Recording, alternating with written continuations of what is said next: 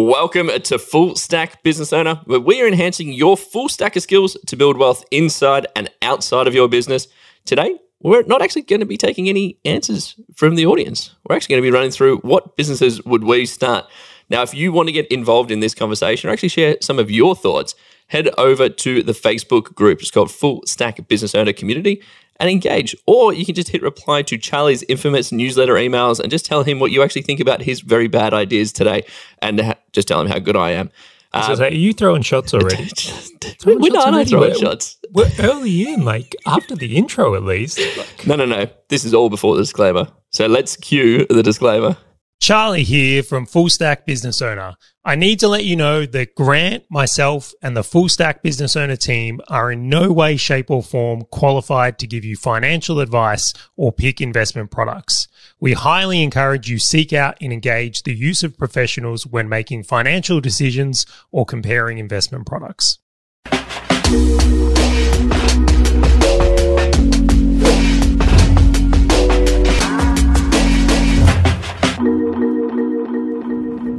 All right.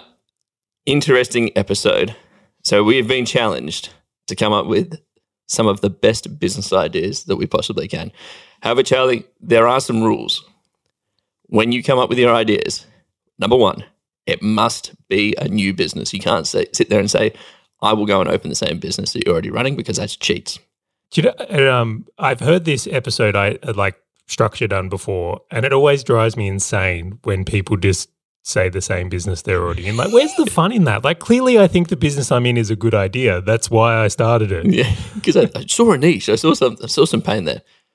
Number two, and this is going to be helpful for everybody, you cannot leverage your existing businesses. So it's as if you had none.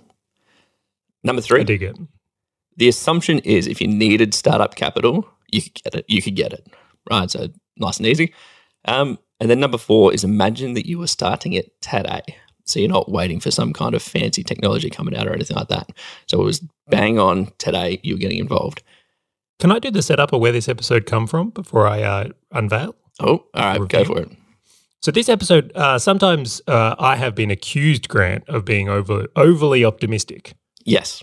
So I've had some doomsdays come after me and make sure that I know that I have rose-colored glasses on. And they've gone, well, if there's so much opportunity, where is it? What would you actually do if it's today? You speak of this opportunity, where? So this episode is for them. And I'll make sure I'm going to reply to those emails and send them this episode, just to be clear. Watch this episode. Now, for everyone listening, because Charlie and I, you can never tell on these podcasts, we are not competitive at all, because obviously everybody knows the far superior human being and we shan't name names. So when you listen through these business ideas, jump into the Facebook group and just tell us which idea you actually think was best, and even sort of share your idea, because I reckon, Charlie, whoever wins has to take the other one out for a steak meal. I'm in. I'll also accept comments on the YouTube video, or if someone replies to the email and has it in. But it's got to be, I've got to have proof of the vote. Yeah, and so when you're voting, my name is Grant, G-R-A-N-T, and you just put a win trophy next to it. So that's just what you do, and that's if you don't know what to say, just say that, and we'll be all good. All right, Charlie, enough talking you down. I'll let you actually go first. So it's like we're flipping a coin, and you're batting first. So you're up. All right, so business number one, a business I would start today is, I'm going to call this a combination business. This is one where I think there's two businesses that exist that should be combined to make a new kind of business. Ooh. You ready? So it's a combo, and it's combining bookkeeping and dashboards because, and I'll share where this one comes from. We do a lot of work with business owners. I see in a lot of business owners' businesses, and time again I go, oh, show me your P&L, let's see how this looks. And they either don't have one, or it's not set up correctly, or it's just an absolute mess. Yeah. I would say that 80% of business owners underdo their financial reporting. So I think it's a massive opportunity. I really do. But numbers for the sake of numbers are kind of useless. It's you've got to be able to create something or turn it into insights that are useful. And I would love to see, and one day I may even do this, although probably not. One day. It's on the one-day list, combining that with a really good dashboard for business owners so they can know in moment, where am I at? Like, am I on track or off track, and bringing that level of awareness to the things they're actually trying to achieve. So that's what I'm looking at here. It's funny you say that as like this great business idea. And I actually think it's awesome to a guy that like. Very fortunate that I get complimented on some of my dashboards here and there because everything has actual sort of outcomes. I actually looked at potentially starting a business like this, like 5-6 years ago, because and sort of more specifically around the business itself. Sort of, I don't know that you're talking about the wealth and all that stuff. The interesting thing is that no one really has mastered this. This is a log into all these different tools. This is pay somebody to go and copy paste data regularly. This is like a dark art, because it actually gets people to ask difficult questions. So how would you scale this thing? Like, how would you bring on clients? How would you sell it?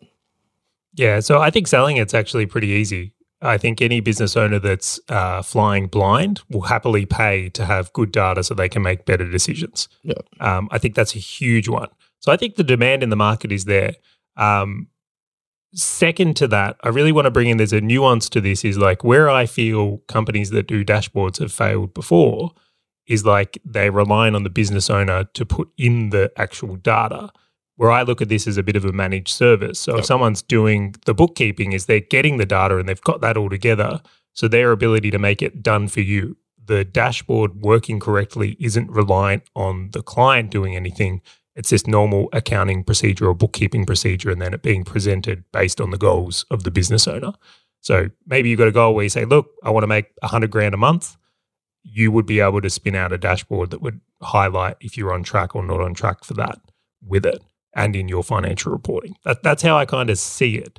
How to scale it? So to your question from there, this is one where I think that the tech just keeps getting better. Yeah. Yes, this is a people and service business, but my belief is we're a long way off AI actually doing books, like a long way off. But I do feel like the tools and things in this area are improving constantly. So as for tools to like build really good dashboards or pull feeds from things like Xero, I think is only getting better. And then I also think that there's a ton of talented developers out there that could build some really cool stuff that comes with this. I also think this is a bit like lizard brain. I think a lot of business owners kind of want this stuff. Like even I want this more. Like, I want mine, but I love this from so many different ways, because you could niche it down so easily and then just scale out one niche. And then once you've got like 80% of those dashboards that are repeatable to other areas, like most businesses want the same insights to go and do the same actions based on whether those insights are positive or negative. But then once you've kind of done that and scaled that, you just hit one other niche. Like I love businesses where there is a clear path to scalability, but also you could define like the size of business, which I think is quite good. Like I could see businesses paying quite a bit. In your mind, did you have like any kind of packages or product pricing or anything like that you kind of thought through? Because now I'm actually interested. Now I'm curious about this one. I didn't go that deep because I see so many opportunities. You could do this for like, for example, online businesses that deal in multi-currency could be a really good one that I know is neglected. E-commerce could be a great one. Businesses that deal with like big supply chains or complicated invoicing and they want to stay on top of their cash. Like there's so many like sub niches for this. I did come up with like how I would do the offer though. Typical marketer. Give it. All right, this is my plan is like I would offer people like give me your last 3 months of reports and I'll show you what your reporting could look like. The offer is like you give them a taste of it. If you were to give them that and then give them a free reporting on every month, you could have this to make decisions in your company. This is what could be coming with. That's what I would sell on the back of.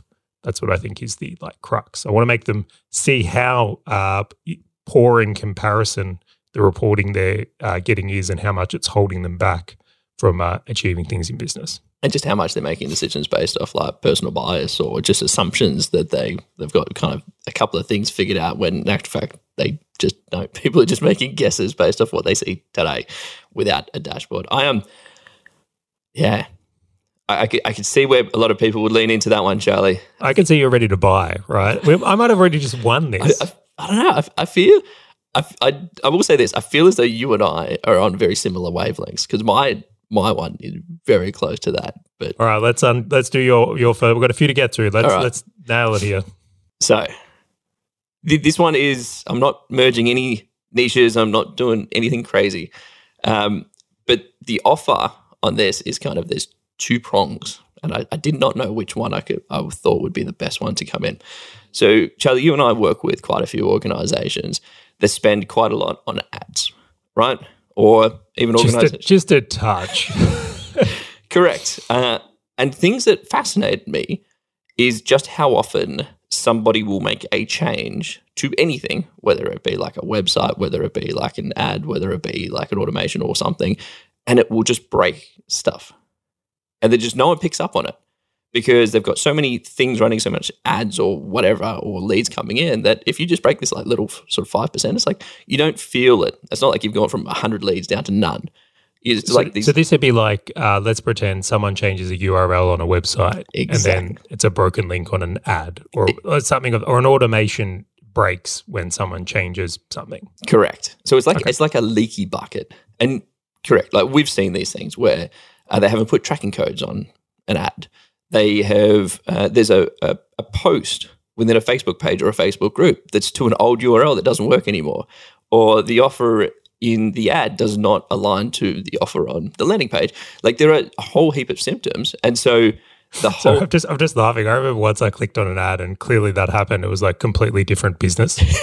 It was like something crazy, like get a plumber, and you clicked on it, and it was like an ad for like garden supplies or something. It was just so clearly a mistake. But anyway, continue. But it's funny because it happens so much. But when you're at larger volumes, because obviously this would be tailored to people spending maybe 5 figures, 6 figures, 7 figures on ads, or doing like large new products or releases or launches or something, it's quite difficult, especially when you're rotating them so often. So it is funnel testing, right? So it's literally there are other businesses out there, and I know someone who's got a couple of these sort of businesses where they go and click through the website and say what's broken. They'll test it on different browsers and do all of these things. This is different. So as you roll out different ads, they come in once a week, once a fortnight, once a month, open all the ads and just walk through the whole process, the whole funnel, and just look for anything broken. They'll check that tracking codes are there. They'll check that all of these other things are there, and it'll just give you a report every single week of what you need to do in order to fix it. And all it's about is just the insurance that sits on the back end of what you're spending on ads and marketing. Do you know, that's exactly how I thought it. It's an insurance policy. Yeah. For like, if you're spending, let's say, $1 million a month on ads, right, which I actually know some people that do that. All right, spending $1 million on ads, is it worth you spending 10 grand to make sure that all that money you're spending on traffic is actually doing what it's supposed to do? Going to the places, getting tracked, getting even to the point that like I thought through it where it's almost like a mystery shopper, because you could have people completing these leads. Are your sales guys calling them? Is the checkout process working? So like you could actually put on add-ons on here to make more money through it. And if an organization is spending $5,000, $6,000, $7,000 a month on ads in this example, the budgets are pretty decent for them to have that kind of insurance policy, because a leaky bucket on that is like if you're wasting $10,000, it's a very small amount for them, but like imagine the leads that they've just lost. All right, I can get behind this one. I actually like this one. I'm not going to say it's my favorite yet, but I do dig it. The scalability is easy. So you just have processes. Again, you'd focus in on like a particular niche, for example. This is a very Grant business, I will say. Dude, very process-driven business. I like it a lot. Because, it's checklists, it's systems, it's based on ad platforms where leads go and all that. So then, you just go out, scale it based on a niche or ad platforms, and then you just continue to grow. Also like it because it's got quite a bit behind it. Decent profit margins, because you could obviously get sort of other people to assist you with it as opposed to you needing to do it. It's not a highly skilled demand idea. So it's like, I don't need to be a rocket scientist to go and execute this thing. Like, no. No, not at all. Just need to understand the touch points and be able to document it in a way where people know how to fix it. Heck, even if I wanted to, maybe I could actually have a service that fixes it for them. Like, there's so many different things you could bring in. No setup costs. Like, I could set up a landing page and start running these things. And I've got networks and I know masterminds and meetup groups and all these kind of things where, to your point, like the offer is I could just go and review stuff and actually show them problems they've already got. And it would be pretty easy for me just to be like, do you want me to do that every single month for you? All right, I'll pay it. Yes. I'm in. That's not a bad idea at all. Woohoo. All right, so far I'm winning. So Charlie, do you have all right, Charlie, what's your next one? Oh, you ready? Okay. This one's coming. I think all of these will probably come from personal experience or things we've seen that maybe others don't. The next one, I'm actually doing a demographics play here. All right, I will share that in my own life, one of the things I've noticed is our parents are getting older, these boomers. And something I've noticed that has become in demand, and I think is going to significantly increase in demand. When I talk to mostly my parents or Bianca's parents, one of the things I notice very much is they all hate the idea of going into nursing homes. All of them hate it. Maybe there's a few exceptions, but it seems like there's a real attitude towards they want to stay in their homes as long as they can. So, would you believe that someone in my life is spending significant money on renovating their home to make sure they can stay in it longer? And this is things like putting in rails, putting in ramps, putting in lifts, like making the house more accessible as they get older. Like it's a really big thing. And I wasn't necessarily aware of this. So I'm looking at the demographics here, and I think there is room for a renovation company or I'm not going to call it a developer, but someone who comes in and does a renovation to make homes more friendly for people who want to live in them longer, because I don't think the boomers are going to downsize or move into retirement homes. I think this area of the market is going to expand significantly, and someone who specializes in this will likely do very, very well. And there's so many things you could add on top of that and I'm actually going through this. So my grandma, she just recently had a fall. And she's in a retirement village. So she went from a house and then she needed a little bit more care. So she went to a retirement village. But it's like that halfway house between that and like a retirement home, because everyone has their own independent houses. But you could have like additional services to that point, which is like nurses on call, which is like they could wear like the necklace where they could push a button and things like that. So you could actually have add-on things to this idea. But you know what's interesting? You could actually adapt this where you put ramps and rails that are removable.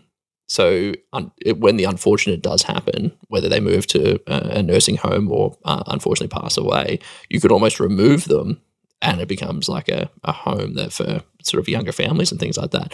This is an interesting one, Charlie. This is, yeah. Is this because it was like a relevant to like you personally? Yeah, so we actually have we're very fortunate that not only parents are alive, but grandparents are still alive.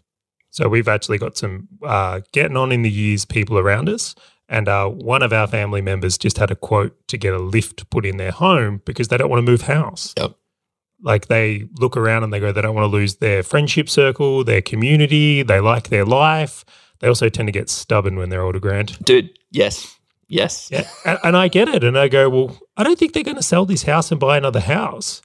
I think they're going to modify this. And then when we got a quote for a lift in this home, it's a 2-level home, I was like, what?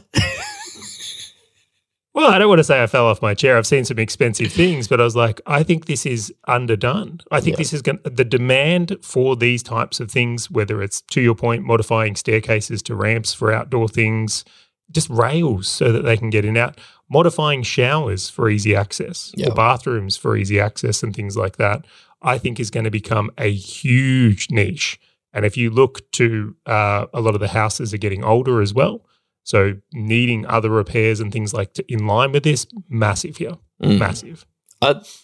Yeah, I definitely give that a check. And it's because it's such a big ticket item. And people who are getting older actually are the ones that, this sounds terrible, are the ones with better, great cash in banks, which means that it's an emotional buy. It's similar to that's how it's supposed to work. The youngest generation is not meant to be the wealthiest, right? You're meant to accumulate things. So again, that was just another reason. Demand mixed with ability to pay, I think, is a really unique one here. The only thing I didn't like about this business is just that it's very localized. It's hard, would be difficult to do this at scale across not impossible, but you would need to start in one area. And then the other side of this is you do need skilled labor.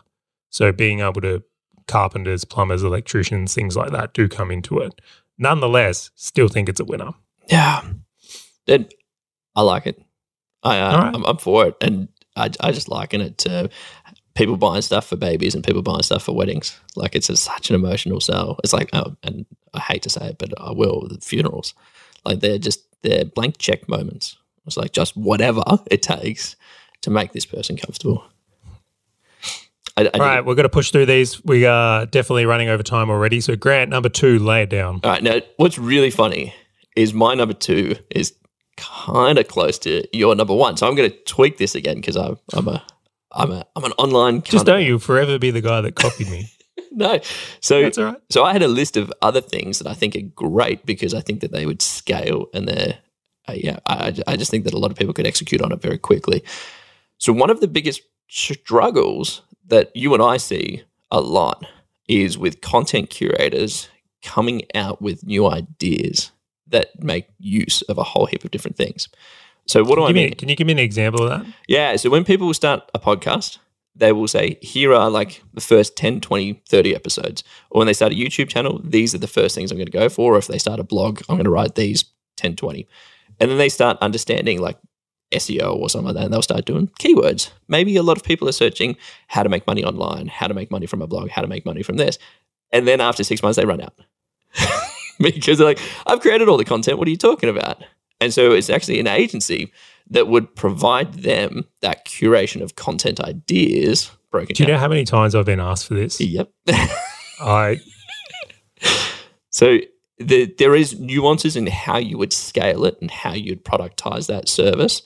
But there is just so much demand where people are amazing at their craft and they hit like these 10 topics that are just amazing. And then 6 months later, it's just like, and what do I do now? Like that doesn't happen on this show at all. That isn't why we're doing a different episode today at all. No, I actually have firsthand seen this. And do you know what's interesting? Every business we have unpacked so far is just like, see how it's problem focused? Yeah. Like we're hunting for problems. Very interesting. And this is an easy sell. Just go and throw them some ideas. Go and show them what their competitors are doing that they haven't done. Because this is what a lot of content curators don't do, is they don't go and assess the lay of the land. They don't go and see what other people have worked, what it has worked for other people. But they also don't check what other videos they've made that might not have hit, that they might want to make again because now they're more matured, more well-rounded. And so this agency would actually go back, look at the back catalog, say, hey, we need to rebuild something on this topic, where usually the content creator would be like, no, I've already recorded one. No, let's do this. And it's almost like a catalog of things to create. But with a mix of thinking about SEO, mix of thinking about sort of virality, or mix of thinking about sort of, just things that people might want to click on and interact with. Making the content that creates the outcome, not the content they want to make, which is the big thing that gets a lot of creators, right? They're making content that doesn't necessarily hit or doesn't hit on keywords, and then it never gets the reach or exposure, and it can be a bit of a struggle. So I see it. The only one I want to throw here is like, how does this scale? Because I look at this as very personalized. Correct. And so you would focus around sort of macro industries. So if I use digital marketing for one, you try and sort of focus in on digital marketing, specialize in, okay, cool, this is what people who offer Facebook ads can sort of create, and then you'd apply that to other realms. So it's like, just pick up that cookie cutter and drop. Can I just follow on that example? Let's pretend you focus on digital marketing. Mm-hmm. Would you would try and get some clients like all in the same niche type thing, and then let's say a Google update comes out. You go, guys, this has just come through. Latest news has come out. You all need to be making a video on what's happened in this last update. This is what happened. Exactly. Facebook changes the ad interface. What do you do now? Facebook comes out with a new change. What do you do now? The tool that we all use. I'm not sure I do that one. It changes too quickly. It's better to just like. But think about the content. Like, think about like that's what people are searching for. Like, it's like this is, and so you almost just have people sitting on like Google alerts and sort of other areas, and it's just like people coming in with information. There's probably some great tools on this as well. Like I think there was like Topic Mojo and things like that. You could like for a bit of leverage, so you're not doing this so manually. But I see it. I actually think this is a great problem, I think, to solve. Yeah. I think probably a very profitable one to solve as well. Hugely, especially with like if you think about the guys that have got like 100,000 subscribers, 1 million subscribers, and they've just been producing content for a year, 6 months, and it's almost like it's laborsome to go and create more content because they just don't know what to create next. Now, you're not trying to create like viral TikTok videos or anything like that. You're talking about value add sort of educational things, which I think that because the world changes so much, you can actually improve on top of that just depending on the niche you go with. Again, scales quite well as long as you can solve the problem around how do we receive information around said niches so that we can provide recommendations, which I think you can. I actually think that a lot of people would pay for this. Or even subscribe. Even if you want to make an email, they could subscribe to the email, choose their category, and you can push out different ideas and stuff like that. Like there's so many different ways you could play for this as opposed to just an agency. Yeah, I dig that a lot. Yes. All right. I am going to let you, Charlie. Now, I know that we said we'll probably do 2 apiece, and we've done 4 pretty darn good ones. Do you have an honorable mention or one that you just like, this just didn't make the cut? Because I am just curious now. All right, so we record in the morning. It was pretty clear. Now, this morning when I got up, I had 12 on this list. So I had to cull it down, and I was like reasoning with myself all morning about why this one, why that one. And the first 2 I've given, I think they're really strong, and I would argue that they're probably the strongest. But this one I've got next, I just see immense opportunity, and I have to get it out there. I can't resist. All right, go. Okay, so in recent times, one of the things I've been doing is actually getting on a lot of email lists. So we do the newsletter at Full Stack, which, shameless plug, get on that newsletter. I put a lot of effort into writing those emails. They're awesome. One of the things I notice, though, when I get on a lot of other people's lists is like I've set up these filters and I'm going through it and I'm like, most people suck at email marketing. So I'm getting on these lists and it's actually not a good experience. They either don't email frequently, they're templated emails that are crappy, like there's a lot of waste here. And I look at it and go, this is the business model that I think is very, very achievable these days. I think if you're willing to go to business owners that have big email lists and partner with them, go, hey, and this is the idea. Let's use an example here. Let's pretend someone's in e-commerce and they're selling shoes and they're doing a crappy job with their email list. Partner with them and then take a rev share on the sales you make with their email list. So if someone out there is a talented writer or can build a talented writer a talented team of copywriters to go into businesses that are neglecting their email list, because it's easy to find, you just sign up for all the email lists and see who's doing poorly and then approach them to say, I think I can do your emails better. Yeah. Let me do this for free. I'm not going to charge you anything to do it, but I want a percentage of the profit or the revenue I sell from the emails that I actually send out. So why I think this is so appealing is as an offer to a business owner is like, well, they're not making sales from these emails anyway. So it's like there's no cost to them in doing it. It's all upside. They're going to make extra sales or it doesn't work and it doesn't cost them anything. And I think this could be rolled out in many ways. I mentioned like e-commerce would be a really good one to do it because you could send traffic back to buy products. But I think this could be done in lead gen as well. So like how many people do we know that are using like lead forms or landing pages to like get leads for a sales team, for example? But then I know firsthand is like they don't do anything with those email lists after. Yeah, it's like sales guy calls them, it just does nothing.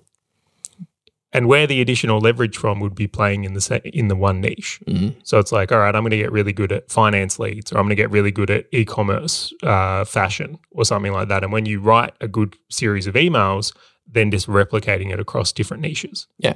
Different clients, same niche. Because the fundamentals will stay the same, the pain points will stay the same. Just the only thing that tweaks is the stories that sit on top of it. Right, where you can still hit the same pain points that will drive them to and buying a product or buying a service, etc. But then, you can rinse and repeat it without it being just a complete copy and paste. This is an interesting one because it's so underused. It is like people either use their list to generate all of their revenue or they use their list not at all. Like it's just like a maintenance thing. It's like, we'll just send something out once a month. Like it's some crappy active campaign template with very little content in it. Yeah, like it's either you are a master at it or you just like randomly do it. Like there's very few people that kind of sit in this middle of going, well, if I just did it better than most of the other people, I'm going to make more money. So I know how much can come from email and I know how much can come from these types of sort of processes. So I am for this and I reckon there is a big market sitting in there. Funnily enough, one of my honorable mentions was email related as well. One of the things I know when we do an email that sort of stresses me out was going, well, is this subject line going to be too long on 1,000 different devices? Is the pre-header text, which is like the little summary after the email, going to fit? Like if someone checks on a mobile, like an iPhone or on like a tablet or on like a computer, like is it still enticing enough? And then I Googled it and there's actually companies out there that have software that's like, this is what it's going to look like on 10,000 devices. And it's just like little summaries of your emails. And then they even do like deliverable, like sendability kind of scores, which is like, is it going to be landing in spam and stuff like that? I'm like, yep, no, can't mention this idea. But Sarah exists. Yeah. Well, this one's a bit unique. I want to throw a few points on it. Why I like it a lot is, one, if you're willing to be a good copywriter, you can probably do this on your own. You don't need a big team. You might have one writer or something like that. 2, high leverage. If you master a niche and you could put it across several clients, you can write one email and potentially send it across 5 brands. 3 is like, it's also got massive leverage from, like, you could scale purely on the sizes of the lists that you're working on. So if you're working with someone with a list of 1,000 versus 100,000, the ability to generate a lot of sales and be credited on the work you do, I just think it's a very unique model and a very unique offer. And it's so sticky. Like, if it's working, why would anyone leave? Like, it's like when you sell into somebody, like that will be a client for a very, very, very long period of time, as long as, especially if it's working. Like there would be no need. Like if they weren't doing it before, and then you started doing it, and you were starting to be successful, why would they stop doing it? Well, if you could, as I said, is like, it doesn't cost the business anything. It's just utilizing the wasted email list, which I think is just a unique spin. I love that. So there we go. I'll allow people who are listening to vote for one of Charlie's 3, because actually I did think your honorable mention was like a pretty darn good one. And so for myself, anyone vote on my 2, and I'm curious who's going to be the victor here, Charlie. Because I actually liked some of your ideas. I thought we'll see. The turning your house into its own retirement home was a pretty good one. I'm sure you could brand it better. But I think I would call it that exact. No, just shoot. Turning your house into a retirement home. That is fantastic. Everybody, we're going to throw this up into the Facebook group. Go and interact with it. So if you want to shout your vote out, comment below on YouTube channel into the Facebook post or wherever you're checking this out. We'll go and gather it all up. We'll announce the winner. So if you do want to be in the Facebook group, head over to Facebook, join the Full Stack Business Owner community. Look out for this video and then shoot your shots. Or even when you get the email talking about this, hit reply to Charlie and just tell him how much better my ideas were. And then I'm sure he will just delete it and he won't tell me that I get a vote because he just wants to make sure that he'll win. If they send it via email, I might just not count some of your votes. Like, I did think about that. But I actually no, because like I just cannot beat you without it being ethical. Like, I want to beat you at your best. I almost want to give you a sympathy vote to start, just so when I crush you on these ideas, it's like really rubs it in. I've like totally wound this up just for pure disappointment on my behalf. Like, this is like, I'm just going to be walking away here strutting like, hey, Hazel, I crushed this. And then it's just everything about me is just going to be crushed if I lose. So be sure you're on the newsletter to hit reply. And if you did enjoy this episode, let us know, or even share it with someone else who might just be coming up with some challenges, coming out with business ideas, or just looking to pivot, because these kind of episodes should help them out as well. And I just want to say thank you again for joining us, and we look forward to catching you on the next episode of Full Stack Business Owner.